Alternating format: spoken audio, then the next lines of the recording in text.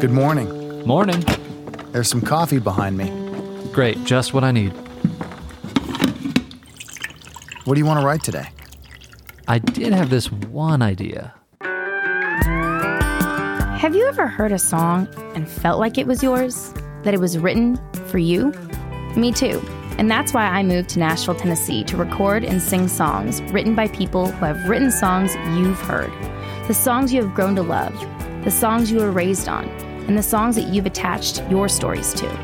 Come along with me as I interview songwriters who write the words that inspire all of us. This is What's Mine Is Yours. I could take the rain on the roof of this empty house, and that don't bother me. Jeffrey Steele, what hurts the most? Woohoo! Well, Jeffrey Steele. In the house! Oh my gosh. Have you ever been starstruck? Back in, I think it was 78, there was this new band everybody was talking about in LA called The Police. Sting was so amazing, and he's playing bass and he's singing, and I was like, oh my God, he's me. That's my gig. So me and my buddies followed him over to Barney's Beanery and have breakfast, 3 a.m. Most freaked out I've ever been by. Really, by anybody? Anybody, and I've seen everybody. And I respect that space. But this moment was Sting. I was freaking out. And so I walk up to it. I'm like, Mike Myers, dude, your music is so amazing, dude. And he slowly lowers the menu and he goes, would you kindly fucking leave? So I was shattered. So during the 80s, he started this record company called Pangea Records. And he saw me at a showcase and at the Whiskey, the very place I saw him at. And they wanted to sign me to a record deal. I'm like, Sting, y'all, it's going to sign me to a record deal. Sting. And then, poof, he just jumps out, label falls apart. Gone. Gone. And my career does what it does, and I do what I do. End up in Nashville. Start writing hit songs, blah, blah, blah, blah, blah. One year I'm getting a bunch of awards for a bunch of songs I wrote. And he wrote this song with Toby Keith. It's I'm So Happy I Can't Stop Crying. And it was a #1 song for Toby. It was a duet. So Sting was getting a country award for a song with Toby. So he's at the BMI Awards. And I'm getting honored that night with a couple of awards. Swear to God. Get in the elevator. So I walk into the elevator and it's Miles Copeland and Sting. I'm pointing at him. All over again. Sting, I'm Jeffrey Steele. I'm the guy. You had that label, that Pangea record label. You were going to sign me. Remember? And I did showcase the Whiskey. He just kind of looks me up and down and he goes, I have no fucking idea who you are. Oh my God. The door opens and he walks off and I'm standing there with all my buds. No. I'm like, no way. I hope it gets better. 10 more years go by. Maybe 12. Miley Cyrus comes over here. I'm doing this animated movie with John Travolta called Bolt. Will you write the song with me? I said, of course. It got nominated for a Golden Globe. Song of the Year, Golden Globe Award, Academy Awards. We're going out to LA. We got nominated for the freaking award. She's like, yeah. I said, who we nominated against? Peter Gabriel, Bruce Springsteen, Randy Newman, and Sting. Sting! Your best friend. Everybody's taking pictures. So I'm getting in the picture. The show's kind of over. And there's Sting. There he is. He comes up. Ready for this? Did you want to take a picture? Oh, no. You know what I said? I go, yeah, 10 years ago. Come on. Yeah. And you won. That was the official mic drop. 10 years ago I did. Probably wouldn't be this way. I probably wouldn't hurt so bad. I never pictured every minute without you in it, but you left so fast. Tammy Kid Hutton probably wouldn't be this way. Tammy, hello. Hello, Tiffany. Welcome. Thank you. I'm so glad to be here. I'm happy to have you here. All of the experiences that you've had thus far in music, what is the most standout moment, good or bad? The most standout moment was just a night. I was in LA for Songwriter Awards, and I was at a table, and they were doing a tribute that night to Barry Gibb, who's just a hero of mine, just one of my all-time heroes. Getting to speak to him, I'm just a little overwhelmed because I'm looking around the room and there are all these people. There's Beyonce and just anybody and everybody you can think of. And I'm like, what? How did I get here? So I'm just overwhelmed. And they called my name to give me an award to come to the stage. And David Foster, who I don't know, I know his daughter, Amy, stopped as I was walking to stage to grab me. And David Foster, and he just grabbed my hand so sincerely, looked at me and smiled the sweetest smile and said, "Walk slower, they'll play your song longer." So I did. Such wise words. And so that picture was in the paper the next day, from the awards. And so I'm overwhelmed and then I'm like, okay, I got to get out of here for a sec. I got to take a break. So I walked out through the back door of the kitchen and sorry, Mom, was looking for a cig to bum. And Dave Grohl happened to be out there also taking a break. So it was just the two of us. And he was like, "You need a cig? You want a light?" Like, sure. I don't even smoke, and I think I might say yes. Right? Exactly. So there I hung with him. That's a wild night. I feel like you remember all the smallest of details because it stuck with you. Yes. And I know you said that in the very beginning when you felt this sense of belonging, was that kind of like, okay, now I really belong in this songwriting community? Yes, almost to the point though, like that night, I was like, how did I get here? I'm looking around, like these are my peers and I'm accepted as one of them and looked upon as one of them. And how did I get here? Yeah, I can only imagine that's what I would be thinking because it all feels like a dream. It's a dream and it's all your dreams that you've had since you were a little girl. And just once you're able to start ticking those off, it's amazing. So this business is awful at times, but it's also the most amazing. It's funny you say that when you say it can be awful at times. Yes. Because I think a lot of the times we talk a lot about our successes and the really fun, amazing experiences. Yes. But sometimes what people need to hear the most to get through, to keep chasing the dream, is to hear about other people's letdowns and failures because it happens to everybody. It happens. And it's how you get up. Yes. And plenty damn many when you want one more, this broke heart fool on an old bar stool drinking beer almost as cold as you. Shane Miner, cold as you. Hello, Shane Miner.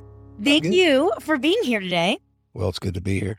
Flash forward a little bit. So while you're pursuing music and you love it and you're writing, dabbling into that, growing up, what made you then pursue a career in law enforcement? In high school, there was like this career day thing for explorers from Modesto PD. So that turned into, after I graduated high school, I was 20, fixing to turn 21.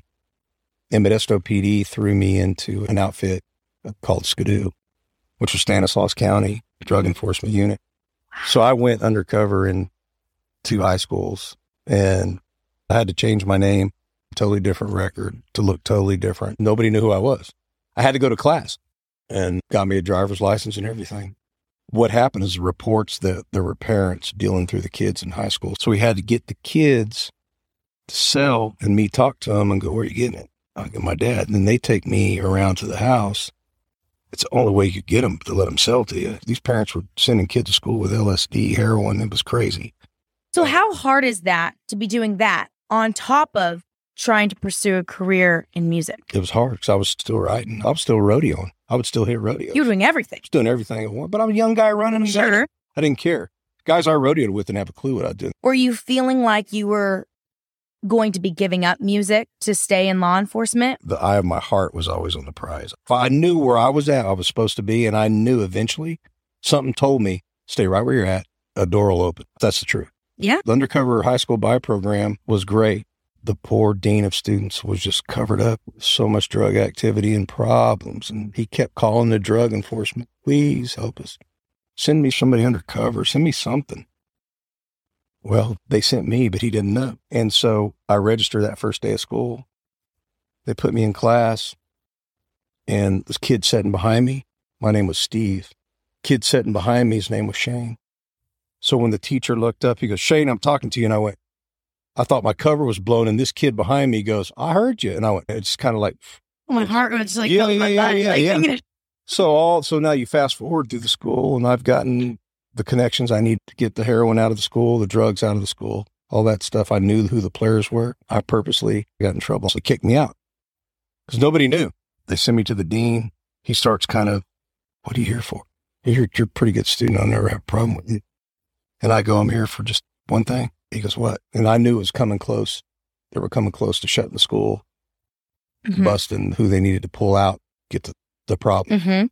I said, about 5 or 6 months ago, called the department and said that needed help with the school, the drugs.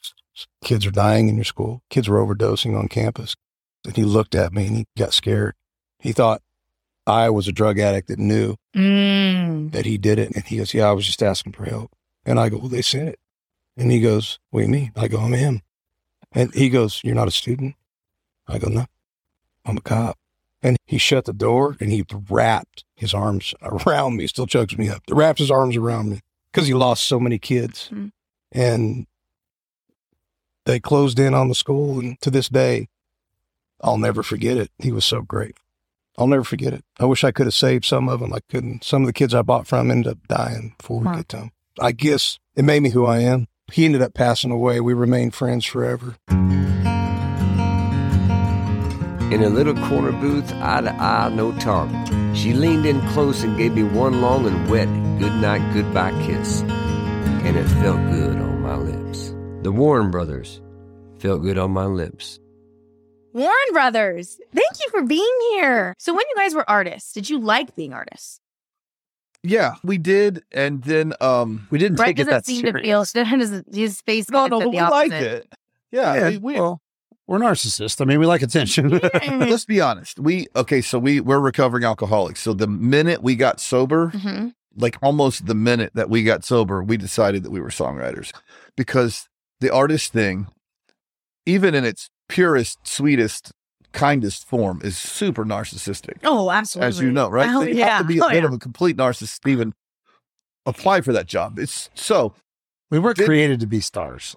It's a little odd. I would disagree a little bit. I think that there was, by the way, I think you specifically You think come it's off a good bit for more. people to be adored by other people that much? I think you seem like you'd be more of the artist in the center stage well, he than was. Brad. He was the singer in it. Here's the thing. We thought we were the guy. The truth is we were the guy behind the guy. You know what I mean? And it's so much better. He is a narcissist quietly. But it did go along with like lifestyle choices. The minute we got sober and we realized that the world didn't revolve around us and that we weren't that important, we launched into a service industry and we had a great career, or we're having, or whatever it is. But as artists, we were always a little bit behind the eight ball. Just said, we had a great career. We had a great career. Shit, is it over? Because if it is, why am I doing this podcast? 'Cause We have the only job, well, because we love Tiffany. Yeah, we're hanging out. We have the only job where they don't tell you when you're retired. You can be retired for 2 years in this business and not know it. You know what I mean? Yeah. Did you feel like you were able to be yourself at your label? Oh, no. No, I was always some sort. I mean, And they we were weren't, great. like, Our faking. label was amazing. We weren't faking anything, but they sent us to a stylist and we just wore what they told us. And they Right. sent us to a producer and we just recorded like he told us. We were young and green, and we weren't really that young, to be honest. We were in our late 20s, but We were late are way bloomers. better at being artists now. Yeah. maturity wise. Yeah, a little bit. So when we saw our name on the Billboard chart at 72, we flipped our lids and got drunk for 3 days because Had a we huge party. Had our Made it on name. Billboard. We had a number 72 party. Yeah. I mean, a real party with cocaine. I mean, A like, number 72 party. Yeah. With cocaine. I mean, wow. That's a big deal. That's a big deal, really. because And- we were so surprised to see our name in print in a Billboard magazine.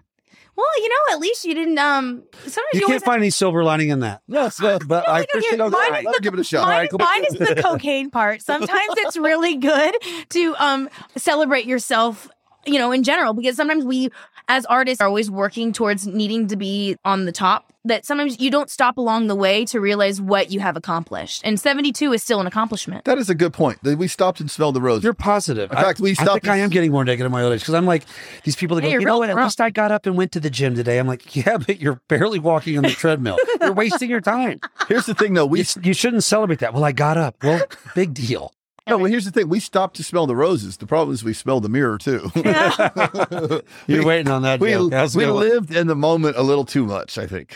So when did you decide to step away as artists? Was it the cocaine? I think Well, that- I mean- no, I think there was a moment that really dawned on both of us to stop being artists. And it was a very serious, life-changing moment. It was great that we saw it at the same time. And I think it was right when we got dropped. That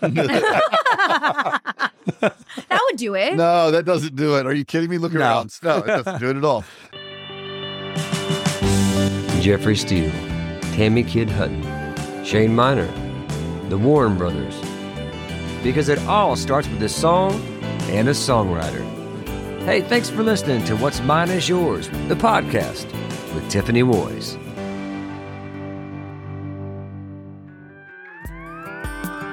Recorded in Nashville, Tennessee. Produced in Los Angeles, California. Presented by Tiffany Woys in conjunction with Roundhouse Entertainment. Executive producers Tiffany Woys and The Ed Hill. Original music from Robert Shavers and Kiefer Thompson. Recorded and engineered by Robert Shavers.